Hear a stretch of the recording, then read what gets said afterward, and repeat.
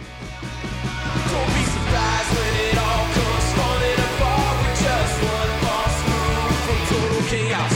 Will this world that we live in still moves and breathes? Don't be surprised when it dies like you and me, 'cause it could happen today. Oh no, what's going on? You got some drippage going on over there. That beer basically exploded on me. What the hell? Well, what is up, everybody? Welcome into Living Off the Land, episode 258. Here while I dry myself off. Hey, Steve, it's Wednesday night. You know what that means? It means eruptions. Whether you're in Jeez. central Mexico or you're here in Parma Heights, Ohio. There's there's a lot of CO2 erupting tonight. That's weird. Yeah. I didn't shake it or anything. Huh. What's going on over here, Dan? What's I don't the know. beer? I'm apparently a mess. I have You got no idea hair, what's you going got on. beer. You're just wearing a whole bunch of stuff. Yeah, I over got Champ's hair in my mouth. What is going there. on? In your mouth. Oh, geez. Yeah. Settle down. Easy. Well, anyway, this episode's off to a rousing start. This is episode 258, as I said before. Thank you, guys. We were off last week. We are into the dead of the sports season, essentially. Baseball. It's May. Baseball is going on, but nobody cares. If you're a hardcore NHL or NBA fan, this is pretty cool time. Otherwise, I mean, But how much we will talk about the NBA playoffs tonight, but how much do we really want to talk basketball after the way the Cavs just that really just sucked just the life fell out over of and the NBA died. postseason, didn't Oh. it? You know, it just totally did. And there's other stuff going on like the Preakness Stakes and the Indianapolis 500 and stuff like that. But like, yeah, it's those little fringe one-off sports going events on. kinda- What I do want to talk about later is this crazy story that happened at the PGA this past weekend. Oh with yeah, PGA Championship was this past weekend as with well. the, and with the golf club pro, not only finishing top 15 at the PGA, he did. We'll get into it when we talk about it. I think this is one of the most difficult feats in all of sports to do. Oh, I agree. And we'll talk about I know that later. exactly what you're talking about. We'll talk about that later. A little tease for you. A little tease to get you to listen to the rest of the episode. If you're a golf fan, you already know what I'm talking about, but, Anyway, as you guys heard, I cracked open a beer, and it decided to overflow on me today. So I don't know what's happening, but I will tell you Beer. what that beer is and what I'm drinking. No judgment. I will not hold anything against this beer.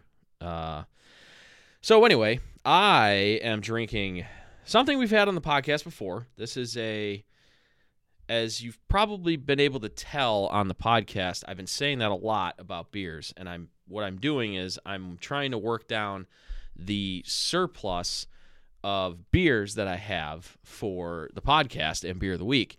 As you guys know, Steve's not a beer drinker, so he does not partake with me. My former co-host, we would go through a 6-pack of beer. Whoever brought the beer of the week, we would go through it in an episode, no problem.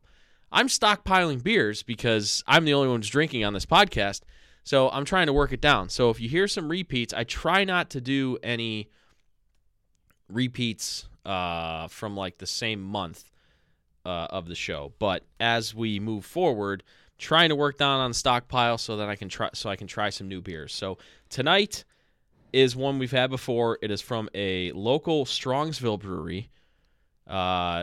That is on the north end of Strongsville, close to Middleburg Heights on Pearl Road.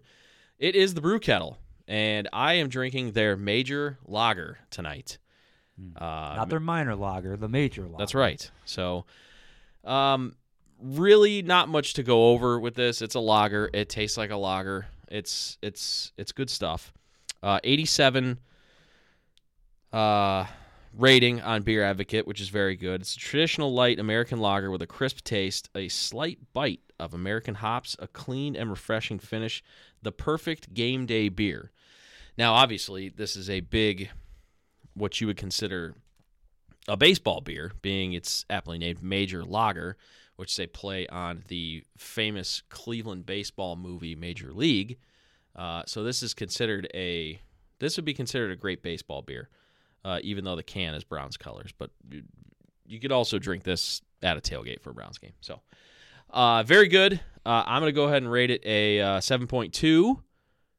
And this is what I'm going to be enjoying as we go through here on the podcast. Hopefully no more spillage. But if I spill this at this point, it's my fault. It's nobody's fault but mine. So beer of the week, the Brew Kettle, Major Lager, 4.5% alcohol ABV, 9.9 IBUs. Get out to the Brew Kettle is also a great restaurant. They have really good food at the Brew Kettle. And, yeah. The Brew Kettle has 4 locations in our area. They're at 300 Church Street in Amherst. That's a fantastic location, right downtown Amherst, a really nice, quaint downtown out in Lorain County. 7850 Menor Avenue, Menor. 11 Attlebury Boulevard in Hudson, and, of course, the Strongsville location that you just mentioned on Pearl Road. So their actual brewery itself is at 18741 Sheldon Road in Middleburg Heights. So lots of local presence, local footprint, and I believe they are putting up a location in Canton as well. Well, the Middleburg Heights, that's not, you can't go there. That's their brewing facility. That's the brewery, yes. So the actual facility where they make and can most of the beers. So yes, so that is beer of the week. Indeed. So this is Memorial Day weekend. This is coming up. This is one of the primo get out, do things in your local area and across the region. For better known neighborhood, weather should be great this weekend. I wanted to go back and kind of review some of the territory that we covered on more wide range. We haven't talked much inside the Cleveland city limits lately, so I wanted to just kind of we went over these neighborhoods mostly one by one last year. We hit something like 85% of the city's territory. So I just want to kind of catch you up on what's been happening in some of these areas, what some of the trends are, and how things are going. So first and foremost, I came across something really interesting in Cleveland Scene magazine, and this was a profile of Cleveland's neighborhoods and the amount of housing units percent gain lost versus the population percent gained lost. Overall, Cleveland actually dropped by about 20,000 people from 2010 to 2020. The distribution is actually kind of interesting when you overlay it with the housing units. I'll just tell you straight out that there were 8 neighborhoods in the city that increased population from 2010 to 2020. Downtown had the biggest increase, plus 41%. University Circle, plus 21%. Ohio City, plus 10%. Edgewater, plus 9%. And Old Brooklyn, plus 5% were your other large gainers. And then West Boulevard, Jefferson, and Bel Air Puritas were also 1 to 3% gain. And then Cam's Corners was no change at all. So a lot of that, wherever you have your main commercial corridors, basically downtown, University Circle, Ohio City, bonkers, buku growth, huge, great things happening. You've got high rises going up in University Circle and Ohio City. You got high rises going up in downtown as well. New Sherwin-Williams Tower, which is going up downtown. That's not a residence, but obviously that's a major commercial point. That's going to be thousands of jobs. So all those areas doing very well. I do think the fact that Edgewater and Old Brooklyn, especially the Old Brooklyn, is doing well is a good thing. And when we compare it with the crime statistics, I'll overlay it with that. I will get to that in a second. That will explain some of that. But because Old Brooklyn isn't usually mentioned as one of your top primo, the hip youngsters, the young professionals aren't really moving there. But so what's really driving that? It's just, it is fascinating that Old Brooklyn's doing very well. And again, same thing with Bel Air Puritas and West Boulevard. Those are 2 other neighborhoods kind of running along the north side of I-71.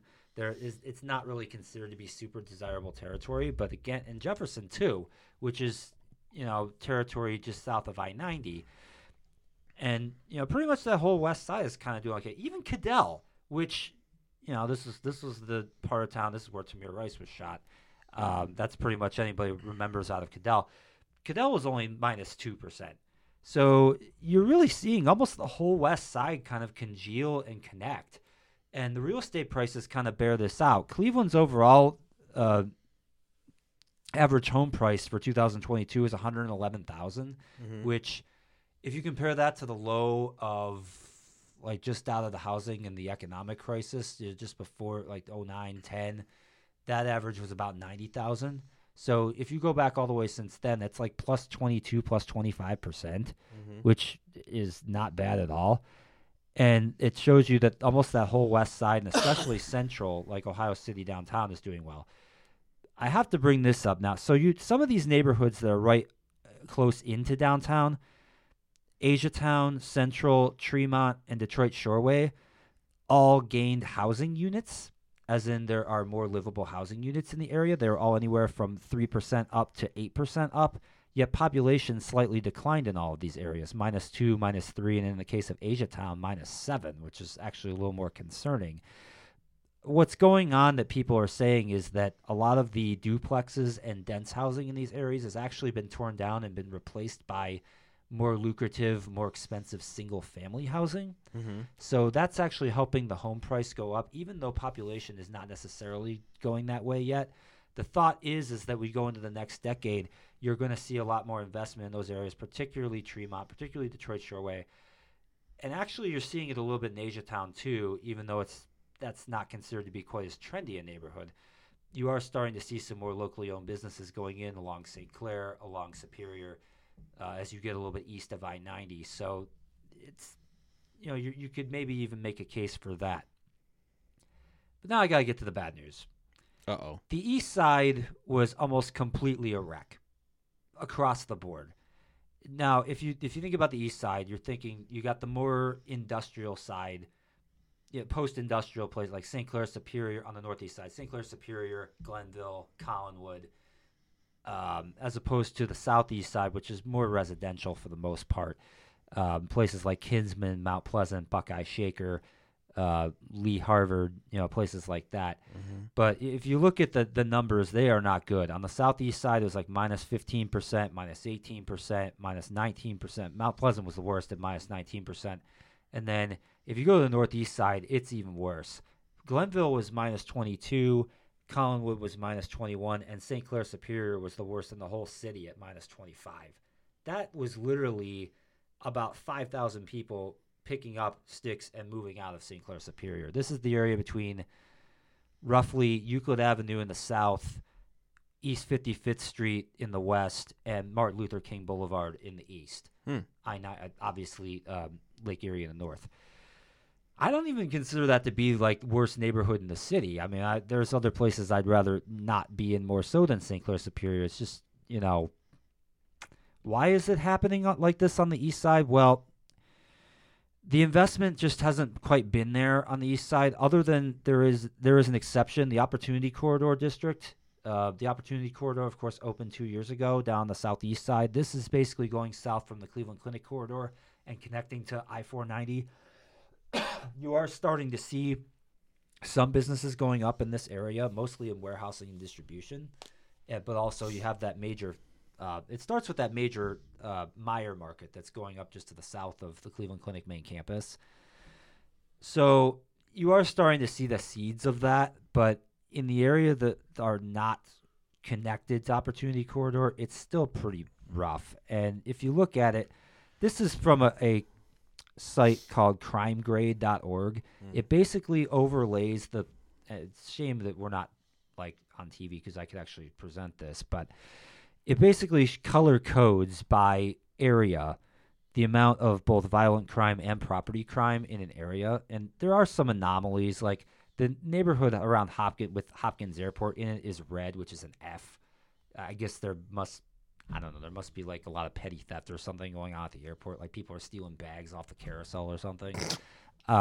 Because all the area around it is either green, which is A, or light green, which is B. Yeah. So you do, and maybe there's something like that going on in downtown too, because downtown was listed as an F too, which I think is really bizarre. Like, do you feel unsafe downtown? Like, are you concerned at all when you go down there? No, but I'm also a white male. Okay, well, that's a whole other discussion right there. But Yeah, there's boy, we could do a whole show on that right there. But, I'm also rarely now that I'm in my mid 30s, I'm a homeowner in a suburb. Am I rarely out and about like late in downtown Cleveland? no, I wouldn't think so. Not usually. Yeah. Parma Heights, by the way, was given a B on this survey. Yeah. Parma itself was also given a B. And actually, as I move up from there, Old Brooklyn was actually given a C, which was tied second best in all of Cleveland on this metric. So that could, with Edgewater. So that kind of could explain why, part of the reason why Old Brooklyn is actually seen as somewhat of a desirable neighborhood. Might just be quieter and might just be more peaceful than the rest of the city in general. Yeah, because if you look across the east side, extending all the way down, like Collinwood, F, Glenville, F, St. Clair Superior, F. If you look to the southeast, South Broadway, F, Slavic Village, F, Kinsman, F. Once you get out toward Lee Miles, it's, Lee Miles actually got a C, but that's the neighborhood on the far southeast side by Garfield Heights and Bedford. Which Garfield Heights, incidentally enough, also got a D, and Bedford got a C. So some of the suburbs on the southeast side aren't even doing well either. But, that's the sort of thing that if you're looking at trying to improve some of these neighborhoods, that's something definitely to look at. And then one other thing I did just want to bring up the home prices again. This actually was done for the whole county. This was done partly by Zillow and partly by Realtor.com. Median single-family home prices, if you look out in the suburbs, it was kind of weird on the east side. You actually had some areas on the east side like Beechwood and Hunting Valley and Gates Mills actually had their average home price drop from 2010 to 2020, which I've almost found incredible. But a lot of other places like Solon, Shaker Heights, University Heights, Pepper Pike saw more than 10% growth over that time period. Most of the west side communities like Westlake, Rocky River, Lakewood, North Olmsted, Strongsville, all saw plus 10%. So did some of the ones on the near south side like Independence, Broadview Heights, and Brecksville. The home prices are actually kind of encouraging. And a lot of this, if we were to extend this out to 2022, 2020, maybe not 2023 because the interest rates are kind of killing it off now, but I mean, I saw a graph that your brother had just sent us where the average cost of buying a home has gone up like 45% in the ever since the Fed started raising interest rates. Yeah. So that could be an across-the-board problem. But if you look at where a lot of this area is, you're seeing some big-time increases like that as well in downtown, in the desirable neighborhoods, Ohio City, Detroit Shoreway, even though Detroit Shoreway is a little bit of an anomaly. I don't know how Detroit Shoreway lost population. Everything seems to be pointing upward in that area. New housing units, new businesses going in, particularly along Detroit Avenue, and even along Lorraine Avenue. I was just at Urban Community School for their 5K race just a few weeks ago, and that neighborhood, I say this every time I talk about Detroit Shoreway, because the first time I did that race was in 2011. It was part of the Hermes Road Race circuit that year. Mm-hmm. And that whole area, just like the road was beat up, all the buildings looked dilapidated. Frankly, it didn't seem like a safe event in a lot of cases. Mm-hmm. Now, and this is the area around West 49th Street in Lorraine. That's where it started, and it goes up and a little bit to the east, like almost in toward Ohio City. I mean, I guess you technically call it Ohio City. It's like on the border between Detroit Shoreway and Ohio City. That whole area has just transformed totally. There's so much new construction. Not all the roads have been, resurfaced and everything, but a lot of them have. There's a lot of infrastructure that wasn't there before. It's only a matter of time before that whole area just booms like Ohio City and University Circle have. Mm-hmm. It's only a matter of time. So you got these pockets that continue to do very well, but again, like I kind of did as we did on neighborhood by neighborhood basis last year, the Northeast and the Southeast side are still struggling a lot. And I just hope that at some point the community leaders in those neighborhoods and perhaps more importantly, a lot of these investors who are pouring big money into Ohio City, into Detroit Shoreway, into Edgewater who are buying these expensive properties along Lake Erie, and even University Circle, although that's certainly more commercial and, is more tied with healthcare with Cleveland Clinic and UH being right there. I do hope that at some point some of these people see some of the potential in some of these neighborhoods, maybe along the opportunity corridors where it'll start, and then it'll kind of branch out from there.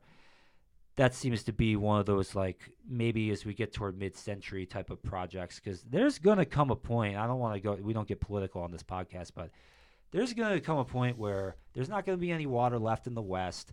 Sea level rise and massive hurricanes are going to hurt places like Florida. And some of these people are going to have to start moving back some places. And some of them are going to come back to the Midwest and places like Cleveland.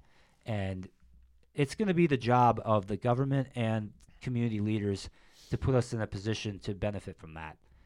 And, that's as far as I'm going to say on that. But I feel very optimistic about Cleveland's future and the future of Cuyahoga County, even though all the numbers don't necessarily say it right now.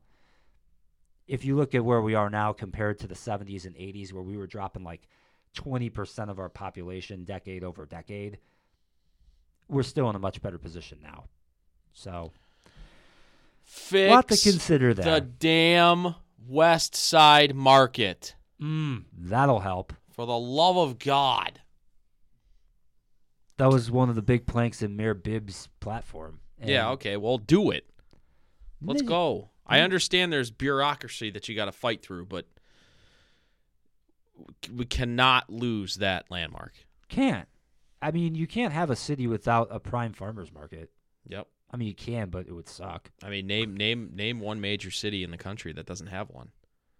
Oh boy. I haven't been to every one, so that. There's somewhat of a rhetorical question. I don't think there is one. I wouldn't think so. Maybe Detroit. But, wow, Detroit doesn't have a lot of things. We're not Detroit! They have one in Pittsburgh? Oh, probably. Okay. So, yeah, maybe that was a little bit weighty. Maybe I lost some of you on that. But, it's worth talking about. Well, as I kind of alluded to when we started the show, when I was a complete cluster, when I was spilling beer all over the place, we are in the doldrums of, my opinion, of sports season, unless, like you said, your team is either in the Stanley Cup Finals or the NBA Finals right now. I guess technically we haven't gotten that point yet, but you know what I mean. Well, one of the teams in the NBA has. Yeah, and that's going to be the team that's going to win the NBA championship. So, no matter who comes out of the East, in my opinion. We were referring to the Gold Diggers, the Nuggets. The rich and creamy Nuggets. Yeah. Who swept aside the Lakers like they weren't even there. A Lakers team that had just beaten the Warriors and the Grizzlies. So, they belonged there. And yet Denver just made them look like they did. Yeah. Well, I don't know. It's weird for me to say, I feel like, but that was one of the most competitive sweeps I've ever seen in my life. Pretty much every game was close at one point or another, except for maybe game 3, Denver won by 11. Game 2, they won by 5. Game 1, they won by 6. And Game 4, they won by 2. So, yeah, only one game was double digits, and it was barely double digits. Yeah. So, but anyway, sweep's a sweep. So I'm not trying to throw flowers on the Lakers, but well, they had a good run. They had a lot of people thinking that they could go all the way, and myself included. Yeah, going into this series, I will say I was convinced and obviously proven right that they were going to dispatch of the Grizzlies.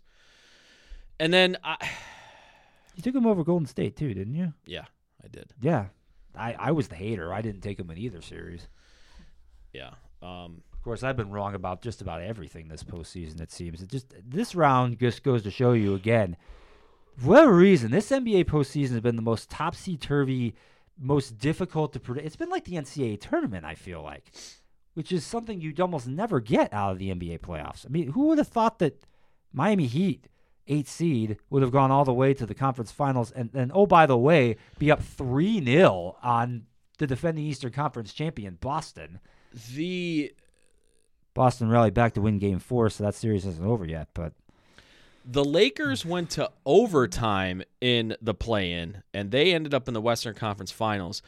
The Heat were losing with about 3 minutes left against the Hawks in their play-in game, and they're now 1 game away from the NBA Finals. yeah, they could have been out of the field entirely. Yeah. And if That's mind-blowing. and if the Hawks would have been in instead of them, they would have gone out in the first round. Probably.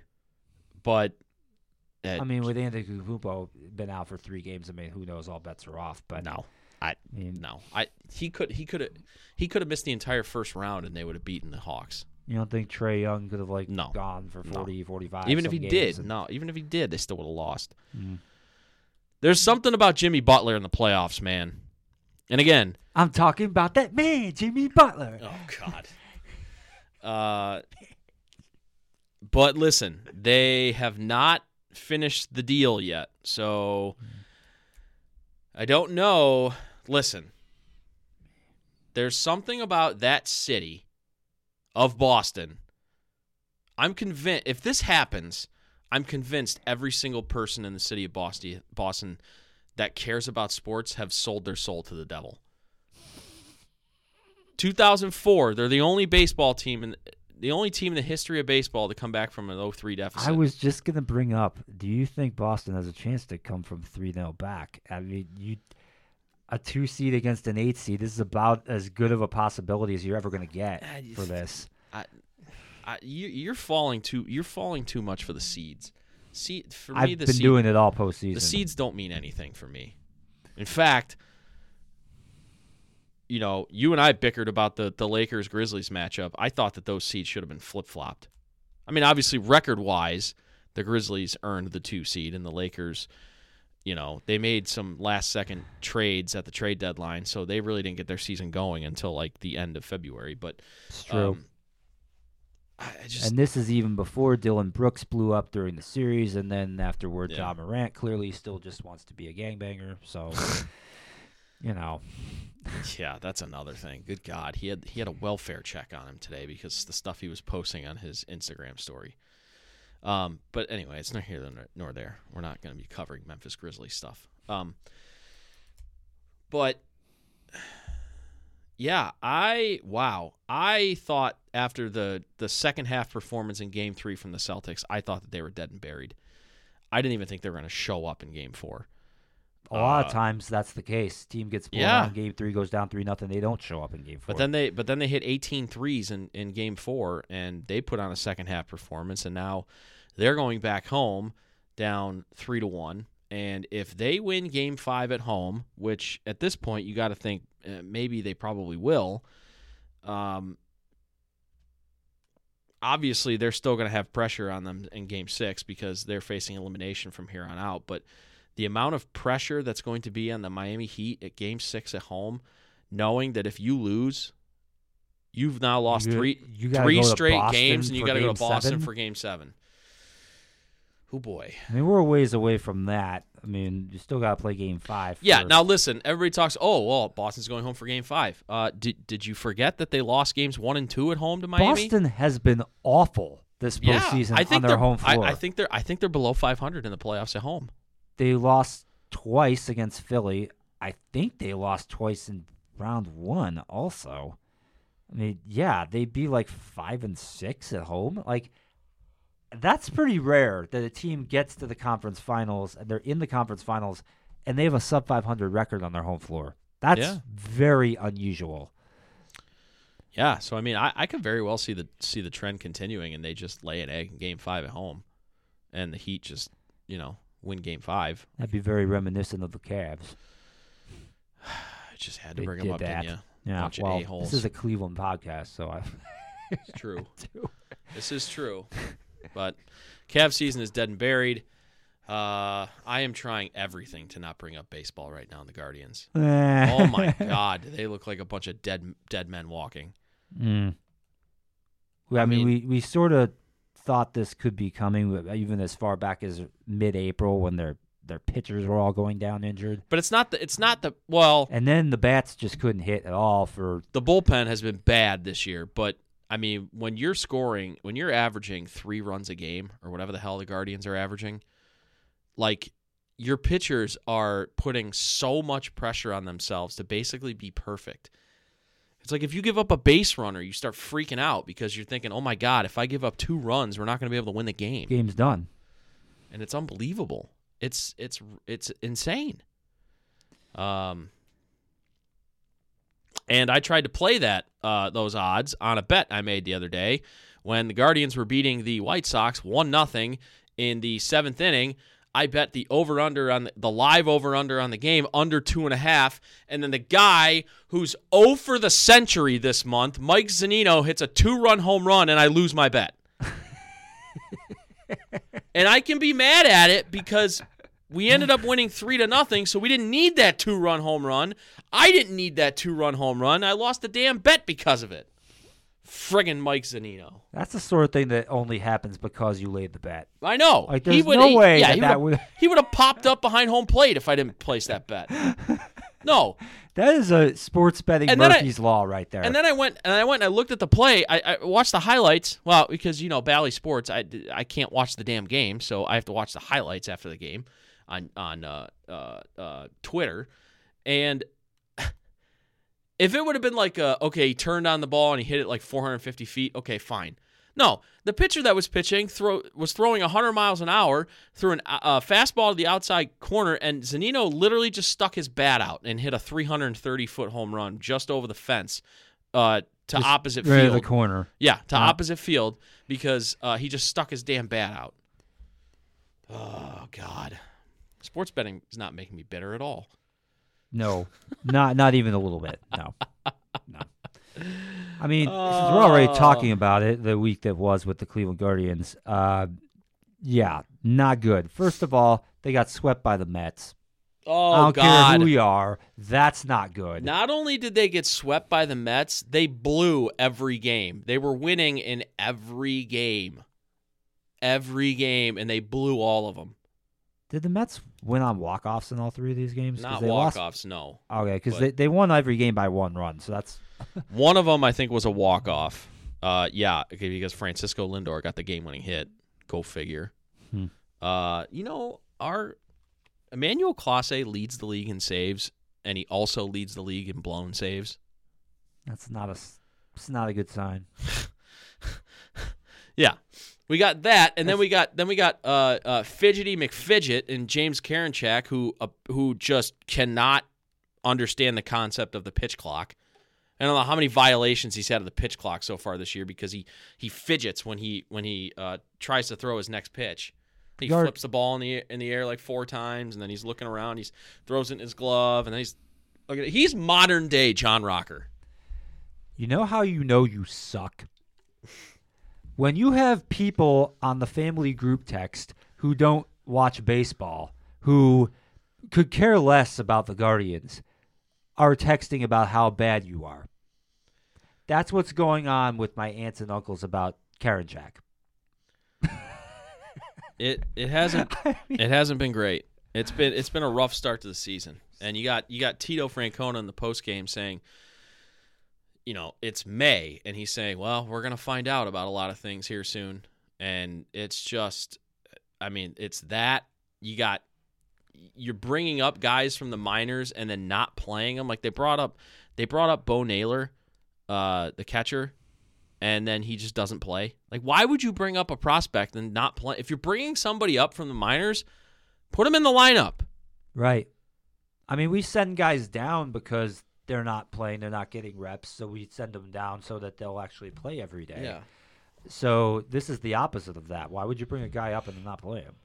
I don't know. We got 19 middle infielders in the minor league system that we're also bringing up and just not giving I don't know. You need to trade some of those guys. Exactly. But I also think there's a little bit not that it's like it's a detriment right now, like not that it's like a threatening to blow up the organization, but I do think there's a little bit of a discord right now between management and the front office, like the coaching staff and the front office, about bringing some of these guys up and playing them and when to play them and where to play them and that sort of thing. So, and listen, disagreement can be healthy. I'm not saying that like there's like dysfunction in the Guardians organization right now over some of these things, but you know, when you're losing, everything gets magnified. So if we were winning and this stuff was happening with these young players coming up and not playing, nobody would say anything. Nobody would care. Nobody would care. But the fact of the matter is, we're what, 21 and 26? 21 and 28. 21 and 28 is our record. Yeah, you lost 3 straight to the Mets, and then you lost 2 or 3 to the White Sox. 5 out of 6 to the Mets and White Sox. You got blanked 6-0 by the White Sox today. That's pathetic. I'm not even. It's not. Thank God I can't watch this on Bally's right now because it's an unwatchable product. They're 10 and 14 at home. You know what's hilarious too? I think they're still only like 4 games in the loss column out of first place. They're 4.5 out and 4 out in the loss column behind Minnesota. That's crazy. The Tigers are actually in second. The Guardians are third. The Guardians could have like a 6-1 week and be like 1 game out of first, or even be in the lead. Yeah, if Minnesota has a really bad week. Yeah, it's unbelievable. I think I saw a stat that said that the AL Central this year, in games played against teams outside of the division, are like 50 and 104. That makes sense when you look at the records of everybody. The Twins are +2, the Tigers are -4, the Guardians are -7, the White Sox are -9, and the Royals are -20. Yeah. So, doing the quick math here, that's -38. Yeah. Obviously, division games wouldn't count in that. So, yeah, it would be like 60 and 98 or something like that. But I mean, yeah, it's not bad. good. It is bad.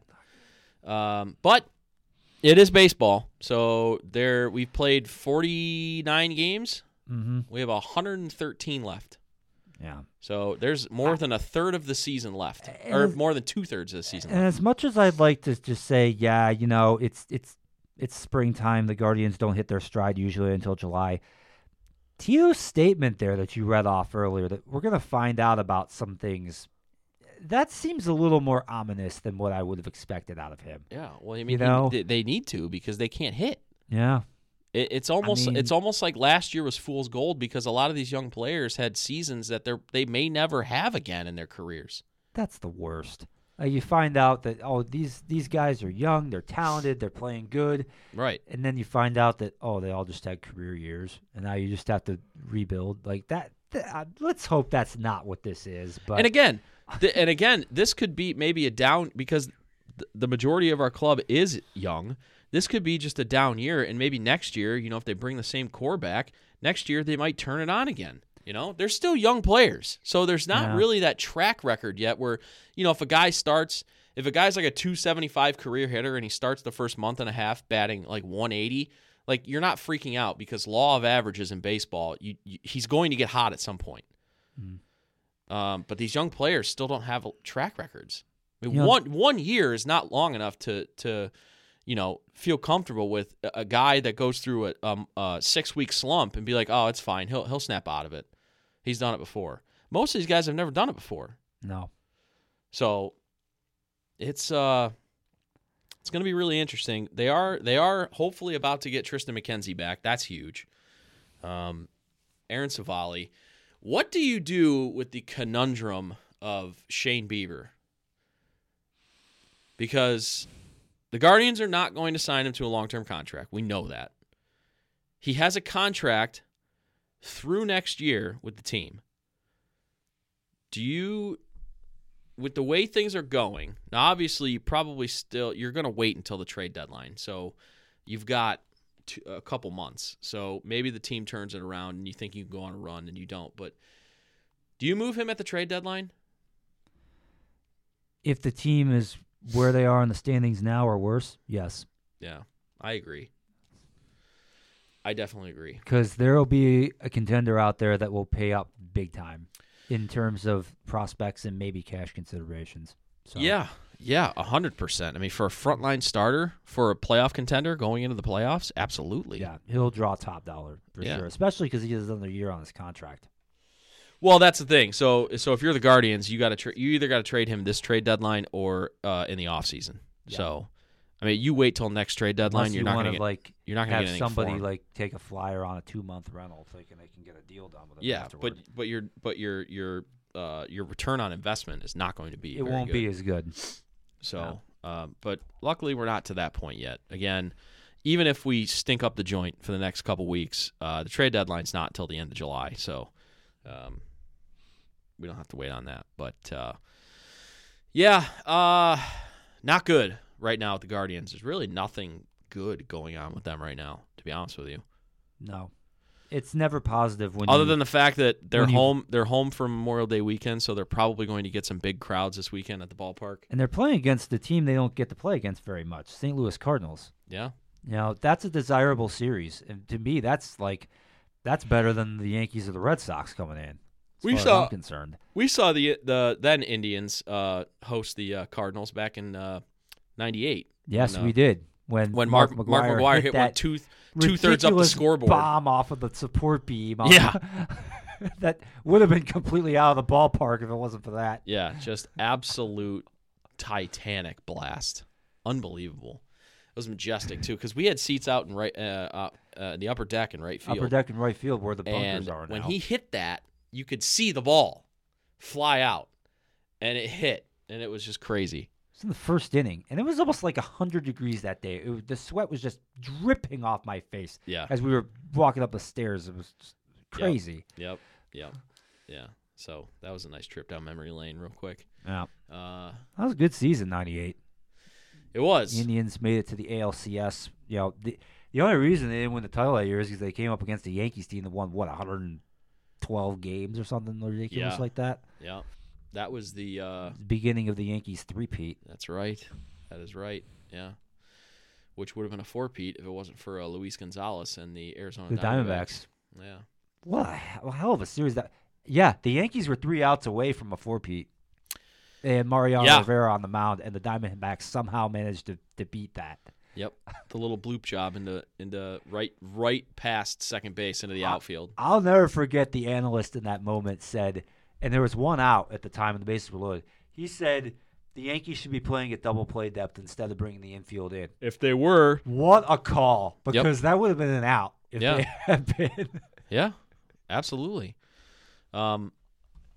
So yeah. Hopefully some big crowds at the ballpark. Hopefully the Guardians can somehow just get it turned around. They just need a game where they score like 14 runs. Where they it's like one of those games where they get out all their pent-up frustration and it's not the Guardians' MO because they don't hit home runs. They just don't.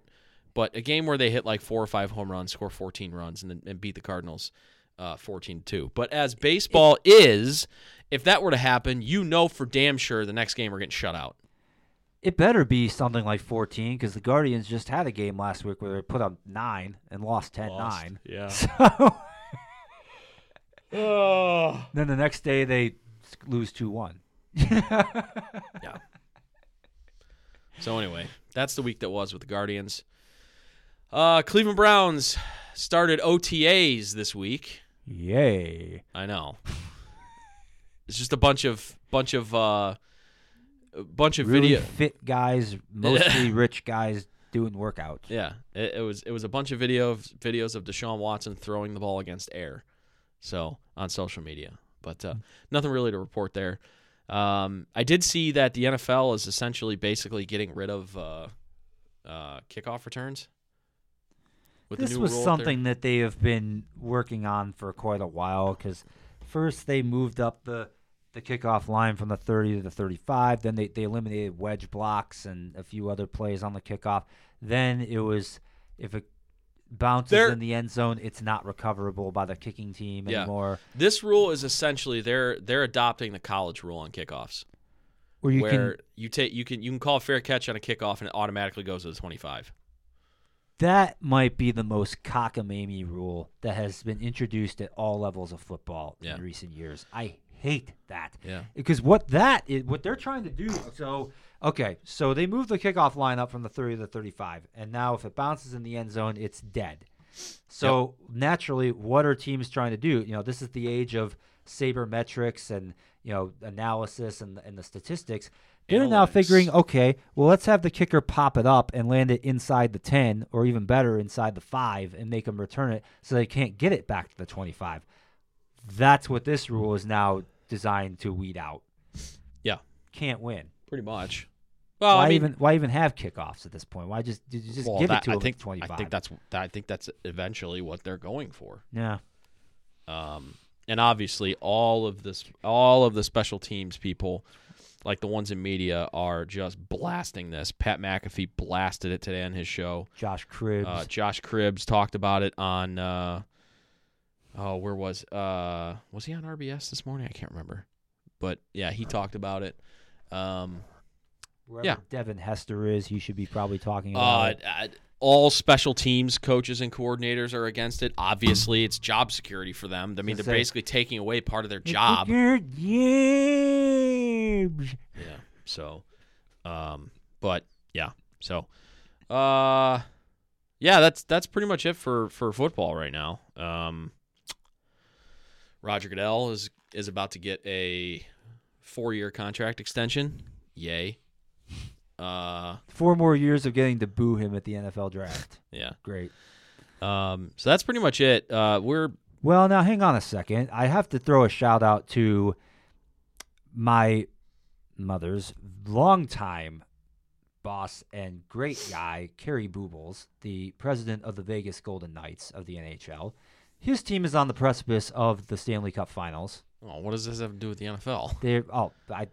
I thought you were going to end the episode. That's why I thought. No. Okay. No, we still got to talk about what happened at the PGA. Well, we can talk about that, but I want to get this in first because Vegas is up 3-0 in the Western Conference Finals. Yep.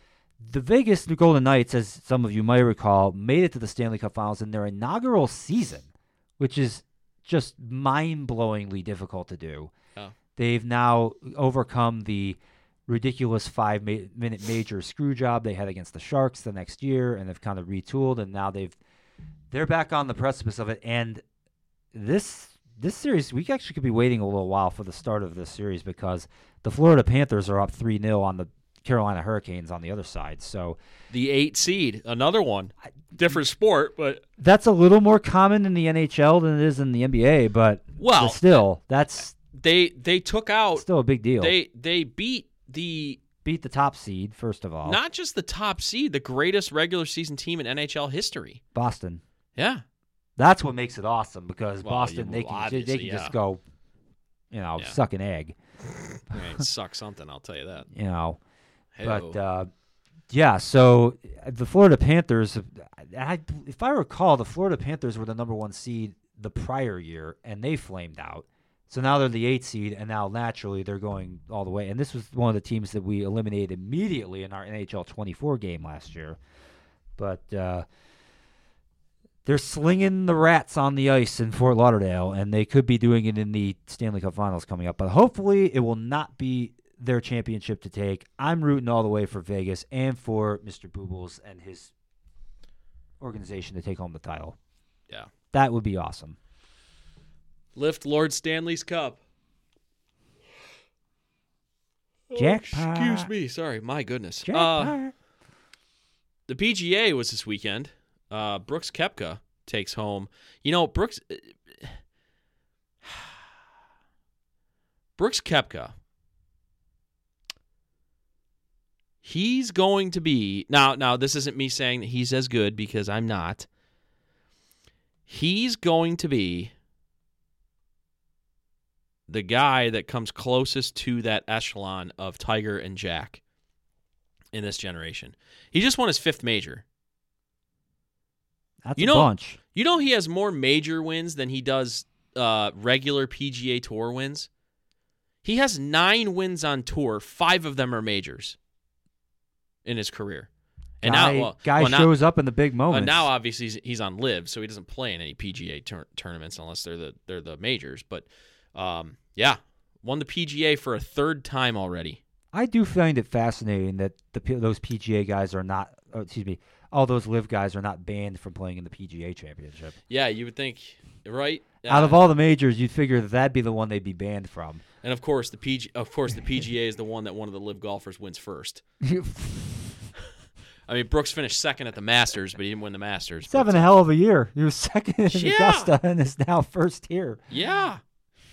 Yeah, so that was great. That was obviously a big story. But the story of the weekend was a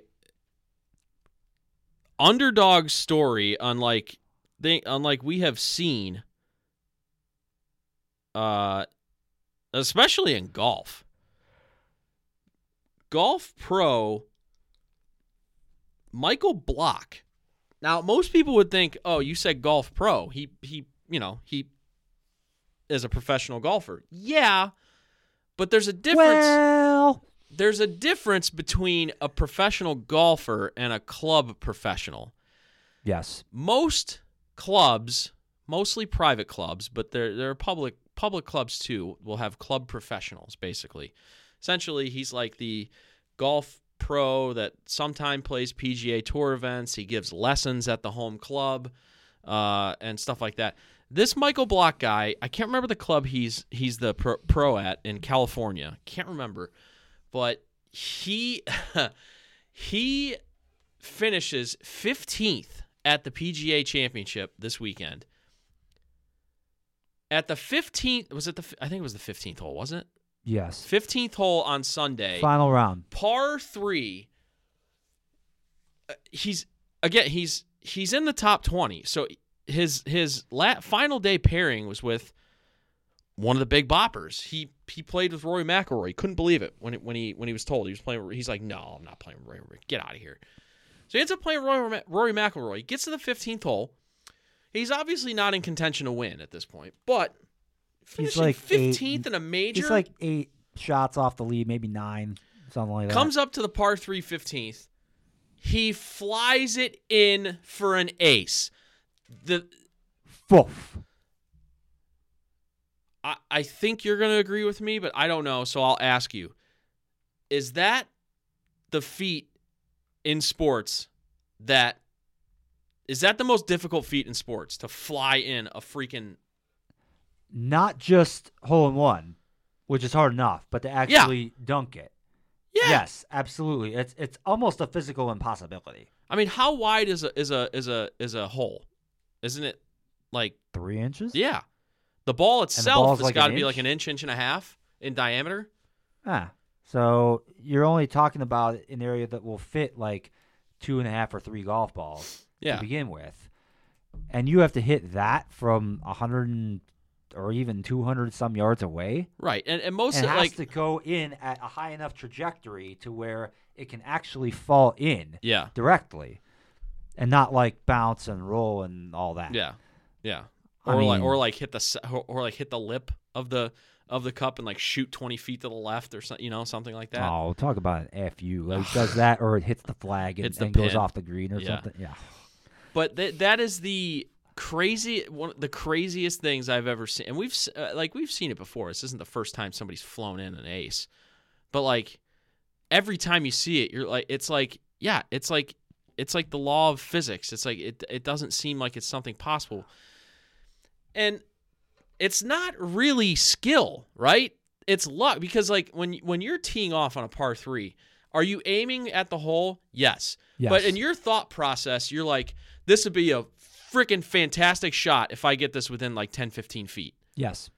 Like, you're not aiming to fly the ball in the hole, because it's, like you said, it's almost a statistical impossibility. And on courses like this, so a lot of times the green slopes so much that, when you get to a golf on this level, that you're actually aiming toward maybe not directly at the flag, but some other part of the green to where it's going to land and it's going to roll down like toward the flag, ideally. Yeah.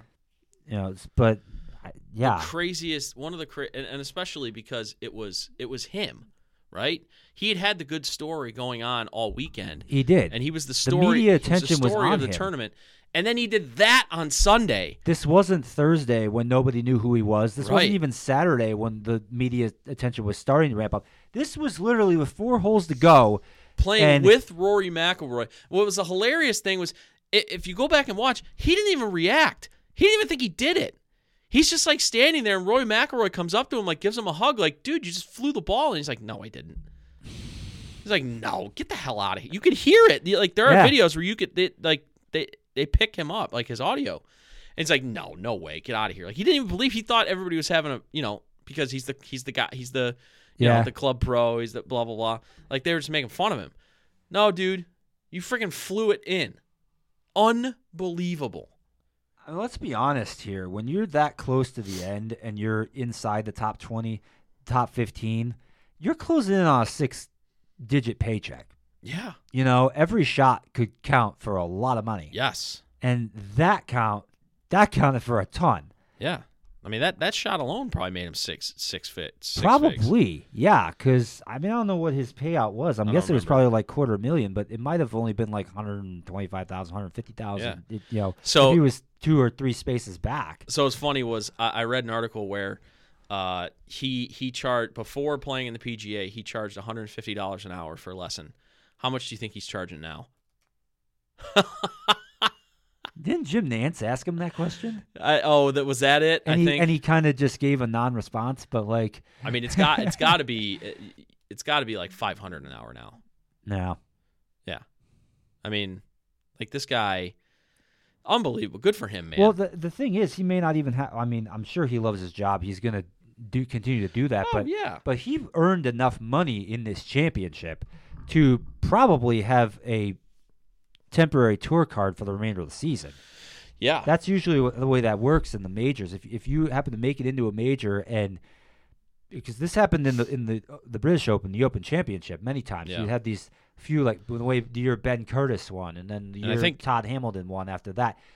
These guys who didn't even have full tour cards. Well, they sure did after that. And I think because he finished in the top 15, I think he's automatically invited back to the PGA next year. And I don't know if that gets him into the U.S. Open as well. It might. Yeah. Or the Open Championship. But oh God, where are they? Oh, they're playing. The Open is at Royal Liverpool, isn't it? I believe so. Yes. Yeah. On Merseyside. Yeah. God, could you imagine if you did that, you automatically qualified, and it was at St. Andrews, the home of golf. There is a history of just random Americans that nobody's heard of winning. I just mentioned 2 of them winning the Open Championship. So like, yeah, I mean, who knows? Crazy stuff. But I love golf, man. Just absolutely love it. Okay, so before we end the episode, I'm not going to talk about my team because we lost to our rival. But over the last several weeks, we've kind of ended the episode most of the time with me talking about my soccer team and our big accomplishments this season. But the tides have turned this week, and let's talk about your team. Let's talk about the Toon Army, the Magpies. What happened with them? So for this story, you got to go all the way back to 2017. Well, we've only got a couple minutes. I know. That was the year I got to tour St. James's Park. I got to go to Newcastle for the first time. And they had just come up from the FL Championship, the second tier of English football at the time. Next few years, they're kind of run by a tightwad owner, and this is sort of Cleveland Guardians-esque. Guy's a toad. They just, they did just enough to kind of survive and not be like in relegation danger every year, but like just like 13th, 14th in the league, and the team was making money, and that's pretty much all the owner cared about, and blah blah blah. And that got them, they're not like any of these crazy teams like Manchester City or Everton or Barcelona who are drowning in FFP violations and stuff, but just good little team. Well, that all changed last year when the Public Investment Fund of Saudi Arabia took over the club. And let's be fair here.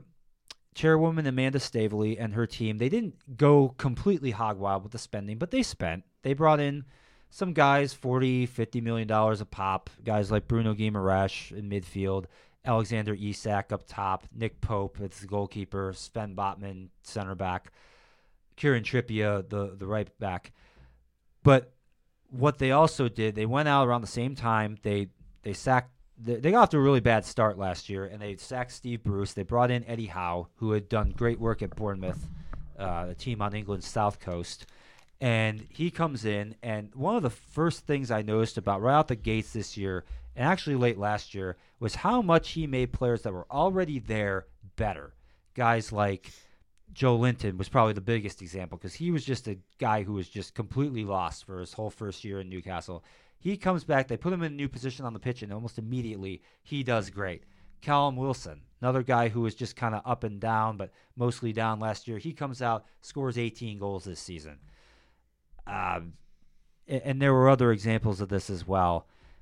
Sean Longstaff, another just guy who had played for the team for 6-7 years, central midfielder. He comes out, and maybe his stats weren't so great, but like he was one of the glue guys. Maybe call him the Jared Allen of this team. When he wasn't in, you could just tell that their creative flair and their attacking prowess just wasn't quite there. You'd have a guy in there doing the dirty work on the other side just to make sure you maintain possession. So they had all this going on, and they went on a huge winning run in October, November, December, leading up to the World Cup. They were in third place at that time. They had a little bit of a swoon in February where they were, tying a lot of games. They tied a lot of games this season.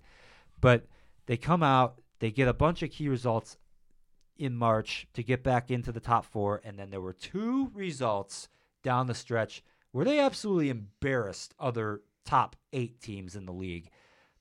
The first one was when they played Tottenham Hotspur. Oh, my goodness gracious. They come out, and this was a game for the top 4. Tottenham was in 5th place at the time. They come out and they scored 5 goals in the first 20 minutes of this game. This game was just, if it was boxing or UFC, this game would have been stopped in the first 20 minutes. Then, a few more up and down results, mostly up. They had one where they played against Aston Villa. They played dumpy. They lost 3-0. But for the most part, the results stayed pretty good until they get to last Thursday where they played Brighton. This was a rearranged fixture because of other games in the League Cup and the FA Cup. Brighton was having a great season as well. Another team on England's South Coast, another team that's not one of the traditional heavyweights, but they were in 6th place coming into this game. Newcastle was 3rd. Newcastle clobbers them 4-1. And that more or less, coupled with Liverpool dropping points on the weekend, more or less clinched the Champions League, which was officially confirmed when Newcastle played a game against Leicester City, who's fighting for their lives to try to stay up in the league. They're in 18th place right now, trying to avoid relegation. And it was a very unlucky game for Newcastle. They hit the post 3 different times in this game. But they end up getting the point they needed with a 0-0 draw. They are in the Champions League for the first time in 20 years. And in any European competition for the first time in 10 years. That was the first year I started following Newcastle in 2013. They were in the Europa League. They made it. They beat medalist Kharkiv and Anzi Machachkala in the first 2 rounds of the knockout stage before getting beat by Benfica in the quarterfinals of that competition. That was the last time they were in a competition of this magnitude. And now their work is cut out for them because the way the teams are ranked when they go to determine the pots, who's going to get in what group, Dan's very well aware of this because AC Milan actually struggled with this in recent years. They're all given the what's called the UEFA coefficient based on how they've played in UEFA competitions in the last 5 years. Newcastle has not played in the UEFA competition in the last 5 years. Yeah. So their UEFA coefficient is 0. So that means they literally will be put in the hardest possible group, almost surely. Yeah, they will more than likely be in the group of death. And actually, given what transpired in Serie A with Juventus on this past weekend. Oh, what a story that is. It looks like unless they completely essentially unless they get no points of the final 2 match days are going to end up back in the Champions League when it looked incredibly bleak before Juventus had their point penalty reinstated. So it is possible because I saw a projection that AC Milan was going to be in pot 3. It is possible that our 2 teams might play each other in the Champions League next year. That would be absolutely fantastic. I would absolutely love that. It would be insane. Yeah, it would be insane. So hopefully that happens. Milan are 3 points clear of 5th place with 2 games to play. That's Atalanta who's chasing them. Then Roma's also in that mix. They're 4 points back.